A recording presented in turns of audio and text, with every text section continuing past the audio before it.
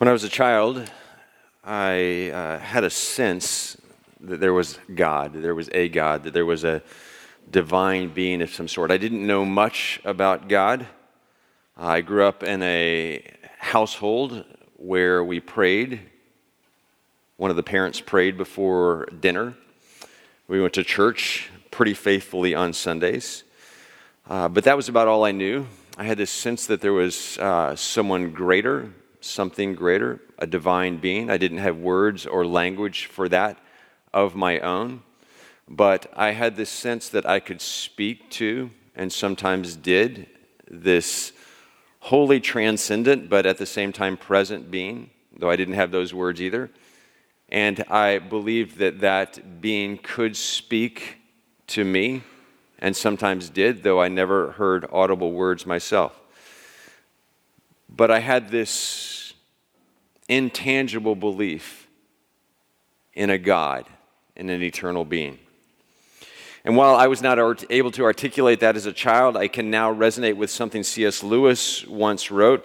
He wrote, "If we find ourselves with a desire that nothing in this world can satisfy, the most probable explanation is that we were made for another world."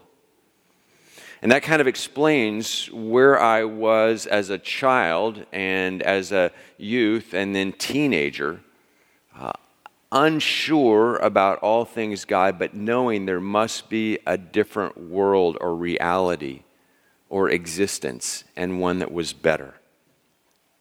Even without ever having heard of what Jesus called the kingdom of God, I believe that there was another world or realm that was nearby, and that world or realm was governed by a wholly different being. But what might God look like? I kept asking myself, what might this God be like, look like, and how could I know? Those were my questions, and those are probably questions that millions and maybe billions of people have asked over the course of history, maybe with those words or other words, consciously or subconsciously, privately or publicly. And the scriptures before us this morning address some of these nascent human questions, and we'll get to them in a moment. But first, last Sunday morning we began a study of the book of Colossians. If you were here, fantastic. If you weren't, we'll bring you up to speed a little bit. I encourage you to listen online or via podcast if you are going to miss some Sundays this Sunday, as many will. The book of Colossians, like a number of other books in the New Testament, was originally a letter written by the Apostle Paul to one of the cities or churches or Christian communities around the Mediterranean. Many of the books in the New Testament were written by Paul as letters. He wrote to those churches. Some he knew well, some he planted, not all of them, but he wrote with different purposes: to encourage, to thank, as we saw last week, to teach, to clarify, sometimes to rebuke, sometimes to train, sometimes to push out ideas that were wrong about God or the gospel. Remember that the gospel, this whole idea of Jesus as Savior and Messiah, ideas of grace, are all new in the world at that time, not known before. No one grew up going to church.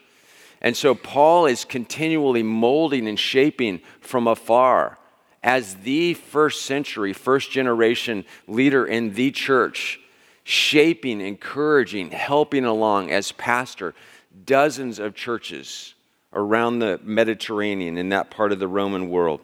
So he wants to encourage, teach, clarify, sometimes rebuke, sometimes straighten out, and all of that is going on in the book of Colossians, as we'll see a little bit this morning.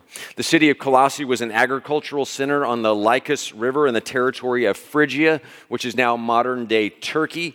It is believed that Paul wrote this letter to the Colossians before the year 61 AD, because in 61 AD there was a great earthquake in Colossae that destroyed the city, kind of like 1906 here.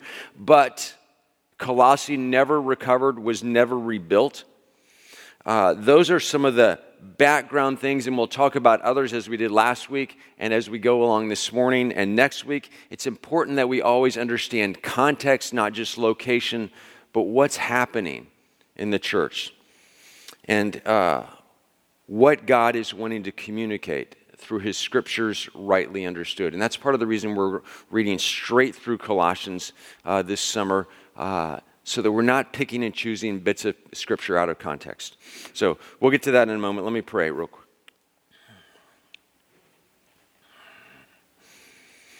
God, we ask that you would govern our thoughts and that you would guide our minds as we read, as we listen, as we study, as we think, as we ruminate, as we seek together this morning through words Paul wrote inspired by you almost 2,000 years ago. Shape us, mold us, conform us into the image of your Son and according to your grace. Give us eyes to see and ears to hear your word. Plant within us seeds of your word that will grow and bear fruit and bring you glory and bring us joy. I pray and ask that as my words are true to your word, that they be taken to heart. If my words in any way stray or deviate from your word, may they immediately be forgotten. We pray in Christ the Lord. Amen. So last week we read and in some ways rushed through verses 1 through 14 of chapter 1 of Colossians, which is essentially Paul's introduction, his joyful, thankful, grateful introduction to his letter to the Christians in Colossae. This morning we pick up where we left off and we get into what may be the richest part of this entire book early on of Colossians, and maybe one of the richest and most important sections of the entire New Testament, at least with reference to a description of who Jesus was, what Jesus was about, his nature and his being. So I'm going to rewind 2 verses into last week's text, starting at verse 13, to give us a little bit more context. Listen closely, follow along as I read. This is the word of God. For God has rescued us from the dominion of darkness. We have not rescued ourselves from the dominion of darkness. God has rescued us, already done, from the dominion of darkness. It is God who does this, who has done this, and brought us into the kingdom of the Son he loves, in whom we have redemption, the forgiveness of sins. And notice that Paul doesn't say in which we have redemption in reference to the kingdom, but rather in whom we have redemption, because our redemption, or our being bought back, is through a person, and because of a person, Jesus. Now verse 15, this really sort of critical section of all of the New Testament that's worthy of really all of us memorizing. And I would encourage you, if you memorize anything in Colossians, in addition to our little memory verses each week, memorize these 6 verses. The Son, Jesus Christ, whom the Father loves and in whom we have redemption. The Son is the image of the invisible God, the firstborn over all creation. For in him all things were created, things in heaven and on earth, visible and invisible, whether thrones or powers or rulers or authorities, all things have been created through him and for him. He is before all things, and in him all things hold together. And he is the head of the body, the church. He is the beginning and the firstborn from among the dead, so that in everything he might have supremacy.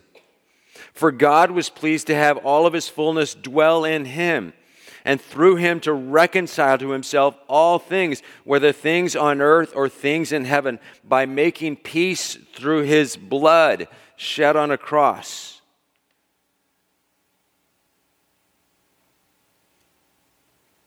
What might God be like? What might God look like? And how can I know?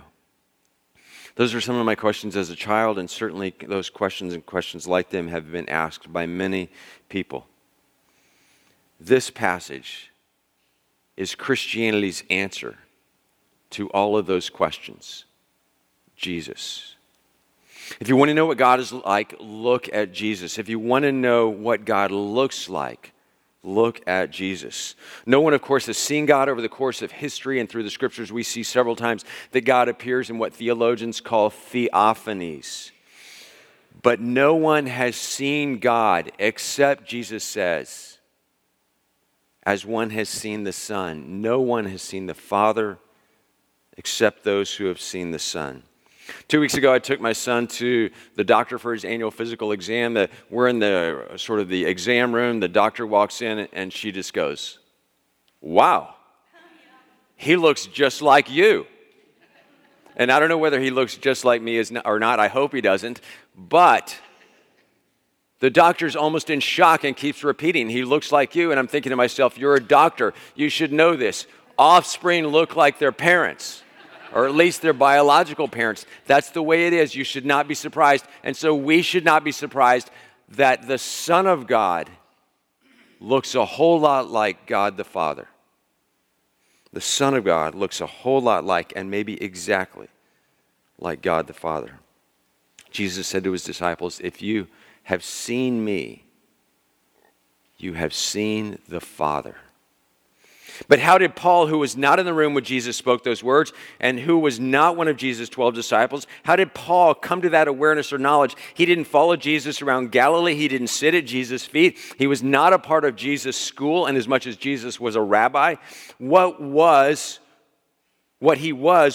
was a fully devoted follower of Moses and of the law, and of the tightly codified beliefs, traditions, customs, and practices of Judaism. That's who Paul was until one day, on his way from Jerusalem to Damascus, with warrants in hand from the high priest in Jerusalem to arrest and to bring back to Jerusalem as prisoners anyone he could find who claimed that Jesus was Lord and who invited or was inviting others into the way of Jesus, to follow the way with them into that community. When on that day a blinding light from heaven flashed around Paul, causing him to fall to the ground, and a voice seemingly from heaven said, Paul, Paul, why do you persecute me? And Paul's response is, who are you, Lord? To which the voice replies, Jesus, whom you are persecuting. Jesus. And that began for Paul 3 days of blindness, or being in a tomb, during which he didn't eat or drink. 3 days when he didn't see anything, which maybe corresponds to 3 days of Jesus in his tomb. And out of those 3 days, when Paul gets his sight back, he's a new person, a new life. He has been transformed, given new life, alive again, but in a different and better way, maybe a little bit like Jesus was alive again in a different way. Paul had up to that point held to strictly monotheistic ideas about Jesus. His mantra, and all of Judaism with him, was, Hear, O Israel, the Lord your God, the Lord is one, from Deuteronomy 6. Hear, O Israel, the Lord your God, the Lord is one whole unit. Paul was a good and faithful Jew who would have also torn his garments in enraged objection if he had heard himself earlier any of Jesus' not so subtle references to Jesus himself and God the Father being one. Up until his experience on the road to Damascus, Paul had no place in his understanding of God that God could become a man in any way, that God could indwell human flesh. That idea, that concept was anathema to Paul. And that's why all of the Jewish leaders, the scribes and Pharisees, the ruling councils, tore their robes in disgust and offense when Jesus even subtly hinted that he and the Father were one. But then here's the Apostle Paul, the most highly regarded theologian in the first century church, writing, the Son is the image of the invisible God. Against everything he'd grown up with and professed, the Son is the image of the invisible God, the firstborn over all creation. And in him, God was pleased to have all of God's fullness dwell. This idea, however, would have been rejected by a movement that was growing in many places, infiltrating the church, including in Colossae, a movement called Gnosticism, from the Greek word gnosis, which means to know, influenced by Philo. In Greek philosophy, Gnostics thought of themselves as the intellectuals of the day. And one of their chief tenets was that things of the spirit were good, but things of matter, in other words, physical, material things, were either A, evil, or B, didn't really exist at all. They only seemed to exist. And Gnosticism, which was popular among many in the Greek-influenced Roman world and of the first and second centuries, and of which there are plenty of strands still today in the church and not in the church, affirmed that God is spirit and so God is good, but God could not also be physical or bodily because all things physical, created not by God, but by some far removed, distant, and lesser emanation from God, were corrupt and evil. And so they treated our bodies, their bodies, and all things of the material world as inconsequential or evil or non-existing in some strange way. And certainly didn't leave any room for Jesus to declare, if you have seen me, you have seen the Father, which certainly didn't leave any room for the divine to be at the same time human. This is the context. The Gnostics who had gotten their foot in the door of the church treated Jesus as if he was a created being, less than God, inasmuch as he existed in the flesh. Eat, drink, walk, touch, sleep as matter. And so therefore inherently evil if he really existed physically at all. Conversely, as far as some Gnostics were concerned, and in their attempts to hold on to Gnostic views, held that Jesus must have only appeared to be human, but he was really spirit and only spirit. And so when Jesus walked, he left no footprints, some Gnostics would say. He couldn't have been both divine and human, both spirit and physical, because the spiritual world was good and the material world, if it existed at all, was bad, evil. As an aside, some of you know the most ecumenical or universal creed of the Christian church of Christianity of 2,000 years is not the Apostles' Creed, which we speak together monthly here together, but rather the Nicene Creed, which addressed some of these ways of speaking. Declaring in one place, we believe in one Lord, Jesus Christ, the only Son of God, and then very careful words, eternally begotten of the Father. God from God, light from light, true God from true God, begotten, not made, of one being with the Father, through whom all things were made. And here's the paradox or the mystery that the Nicene Creed goes on to explain. Through Jesus, for us and for our salvation, came down from heaven and became incarnate by the Holy Spirit in the Virgin Mary, was and always had been, quote, God. And so the Apostle Paul declares, among other things, over and against the Gnostics and Gnostic-leaning folks inside and outside the early church, that Jesus was and is the image of the invisible God. And the word translated into English as image is the Greek icon, which is the word that would have been familiar to the Colossians. And an icon could be two things that often would merge together into each other or flow from one to the other. An icon can be a representation. But a representation, if it is perfect enough, becomes a manifestation. When Paul uses this word icon, he lays it down that Jesus is the perfect manifestation of God. To see what God is like, we must look at Jesus. Jesus perfectly represents God, perfectly manifests God to human beings in a form which human beings can see and know and understand. And there are and would have been layers and layers and layers of interest in this for Jews in the wisdom literature of the Old Testament and all the way back to the book of Genesis, where God makes things in his own image, human beings. For our purposes, I will say now only that the diminutive form of the word icon in Greek was the word that was used for a portrait. It is the nearest equivalent in ancient Greek to our modern word photograph. Of course, they didn't have the word photograph, but that would have been the closest word to our word photograph. Following this trail, the word icon had still another use. In the first century, there were no social security numbers or notary publics who would verify a person's identity with fingerprints, with thumbprints.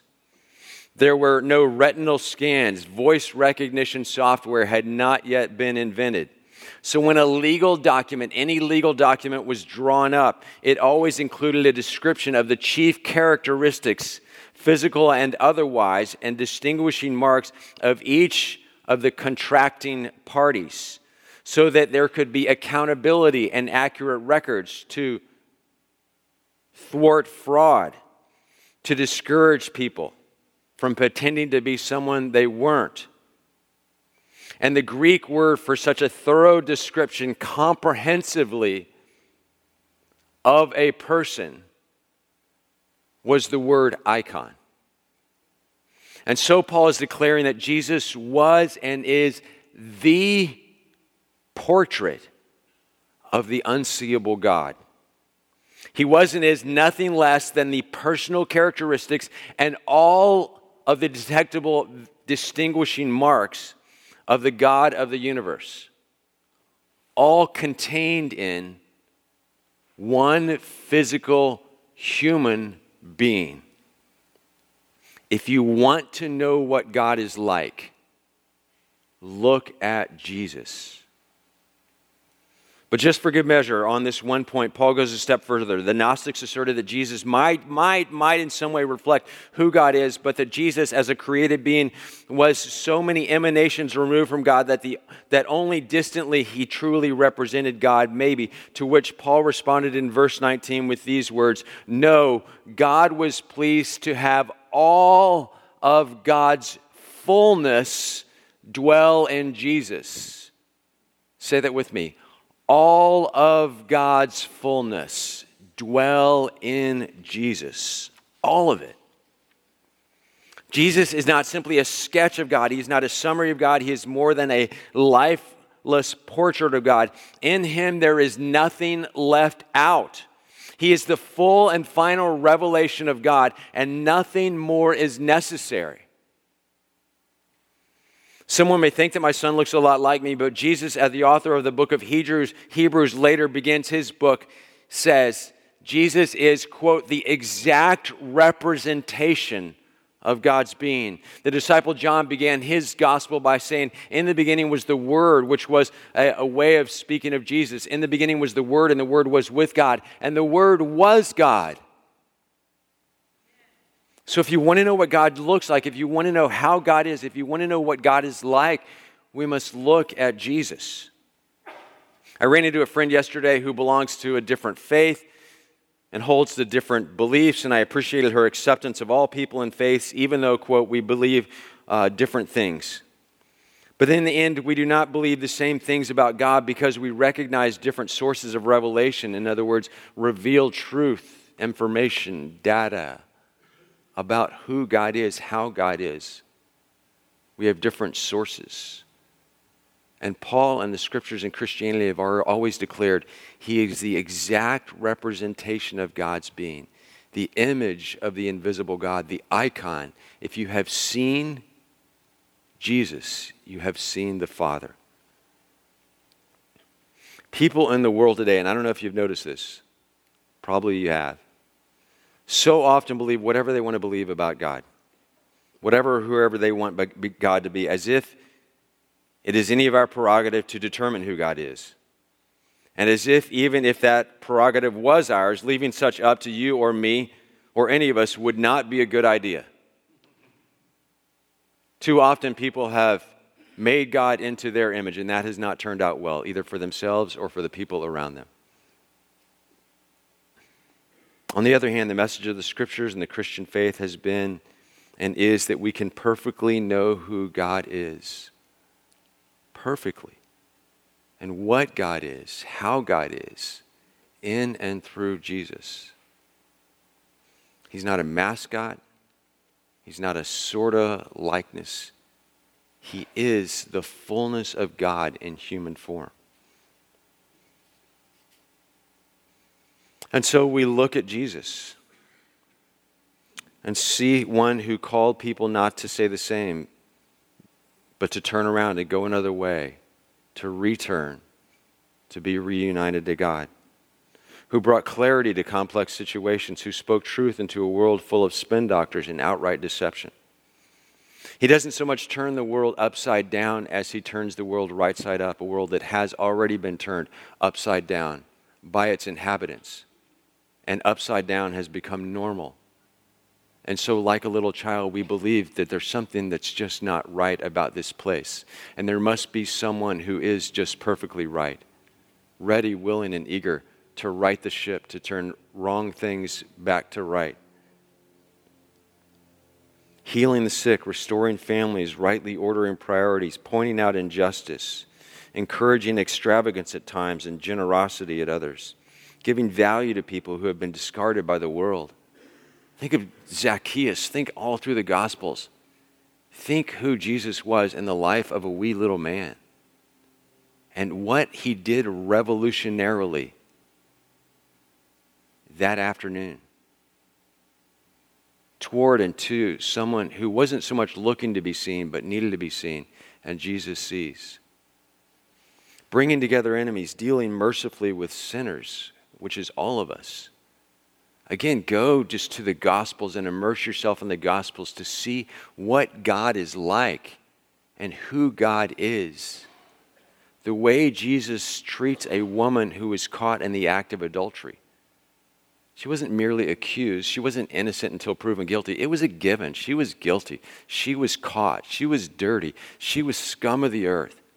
She had no upright standing. There's no way she lifted her head in the public square.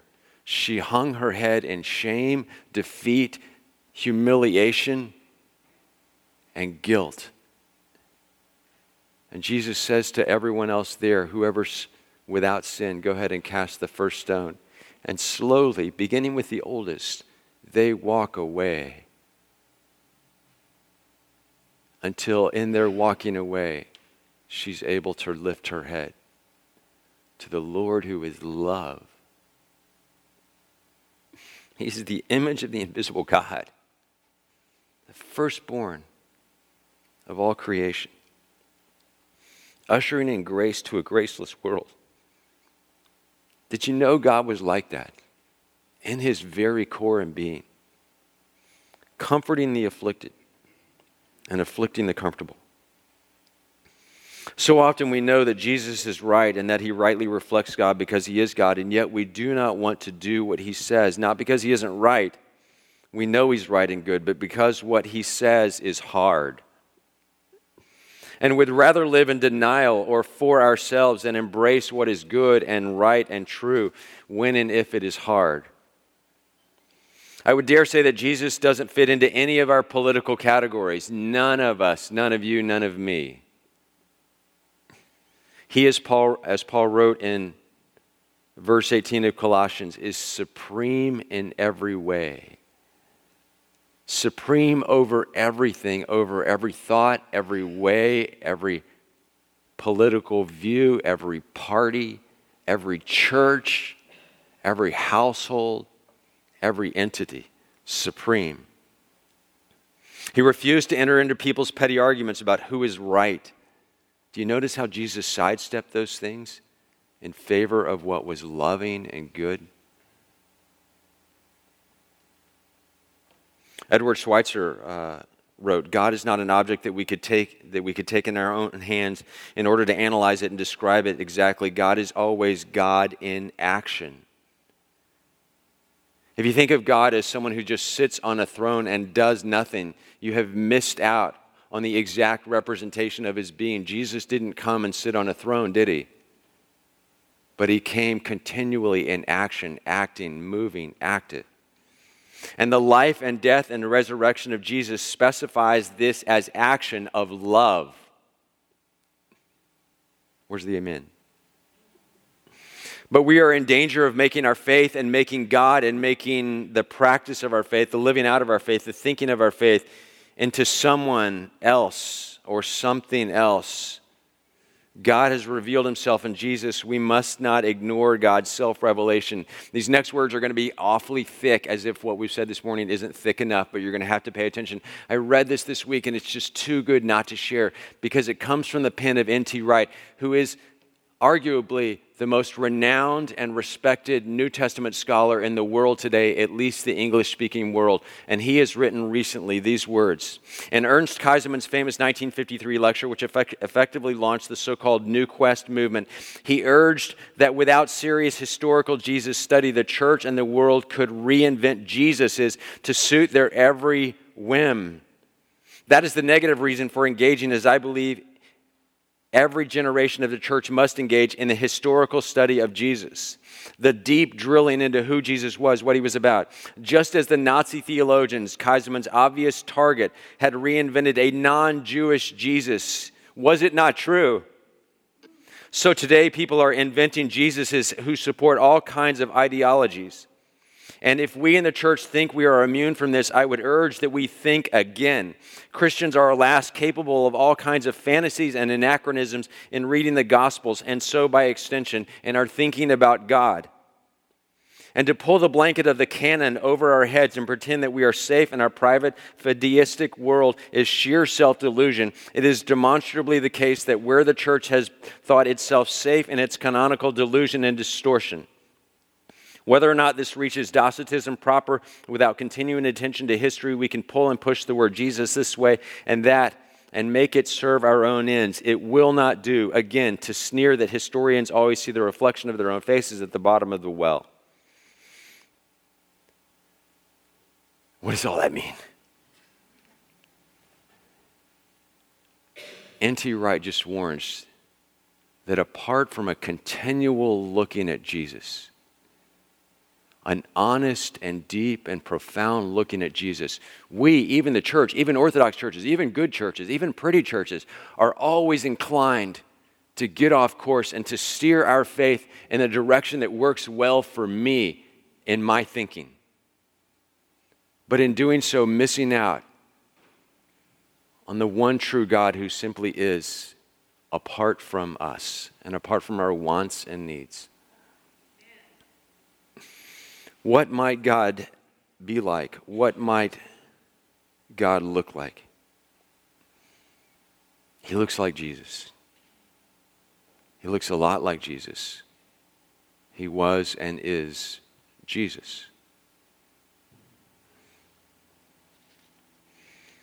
Let's pray, and then we're going to stand and speak the words of the Nicene Creed together. Let's pray.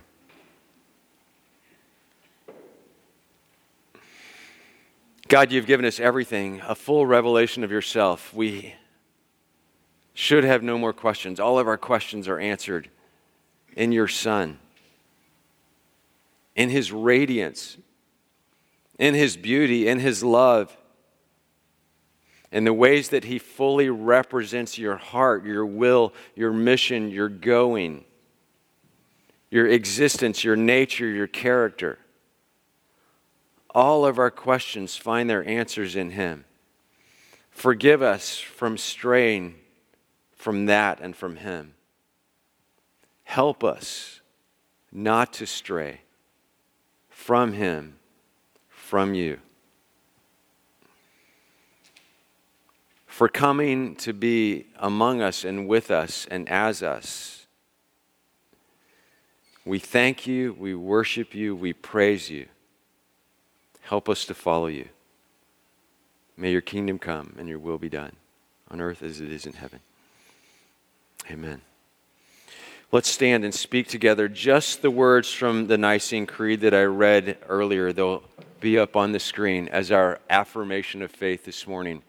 We believe in one Lord Jesus Christ, the only Son of God, eternally begotten of the Father, God from God, light from light, true God from true God, begotten, not made, of one being with the Father, through whom all things were made.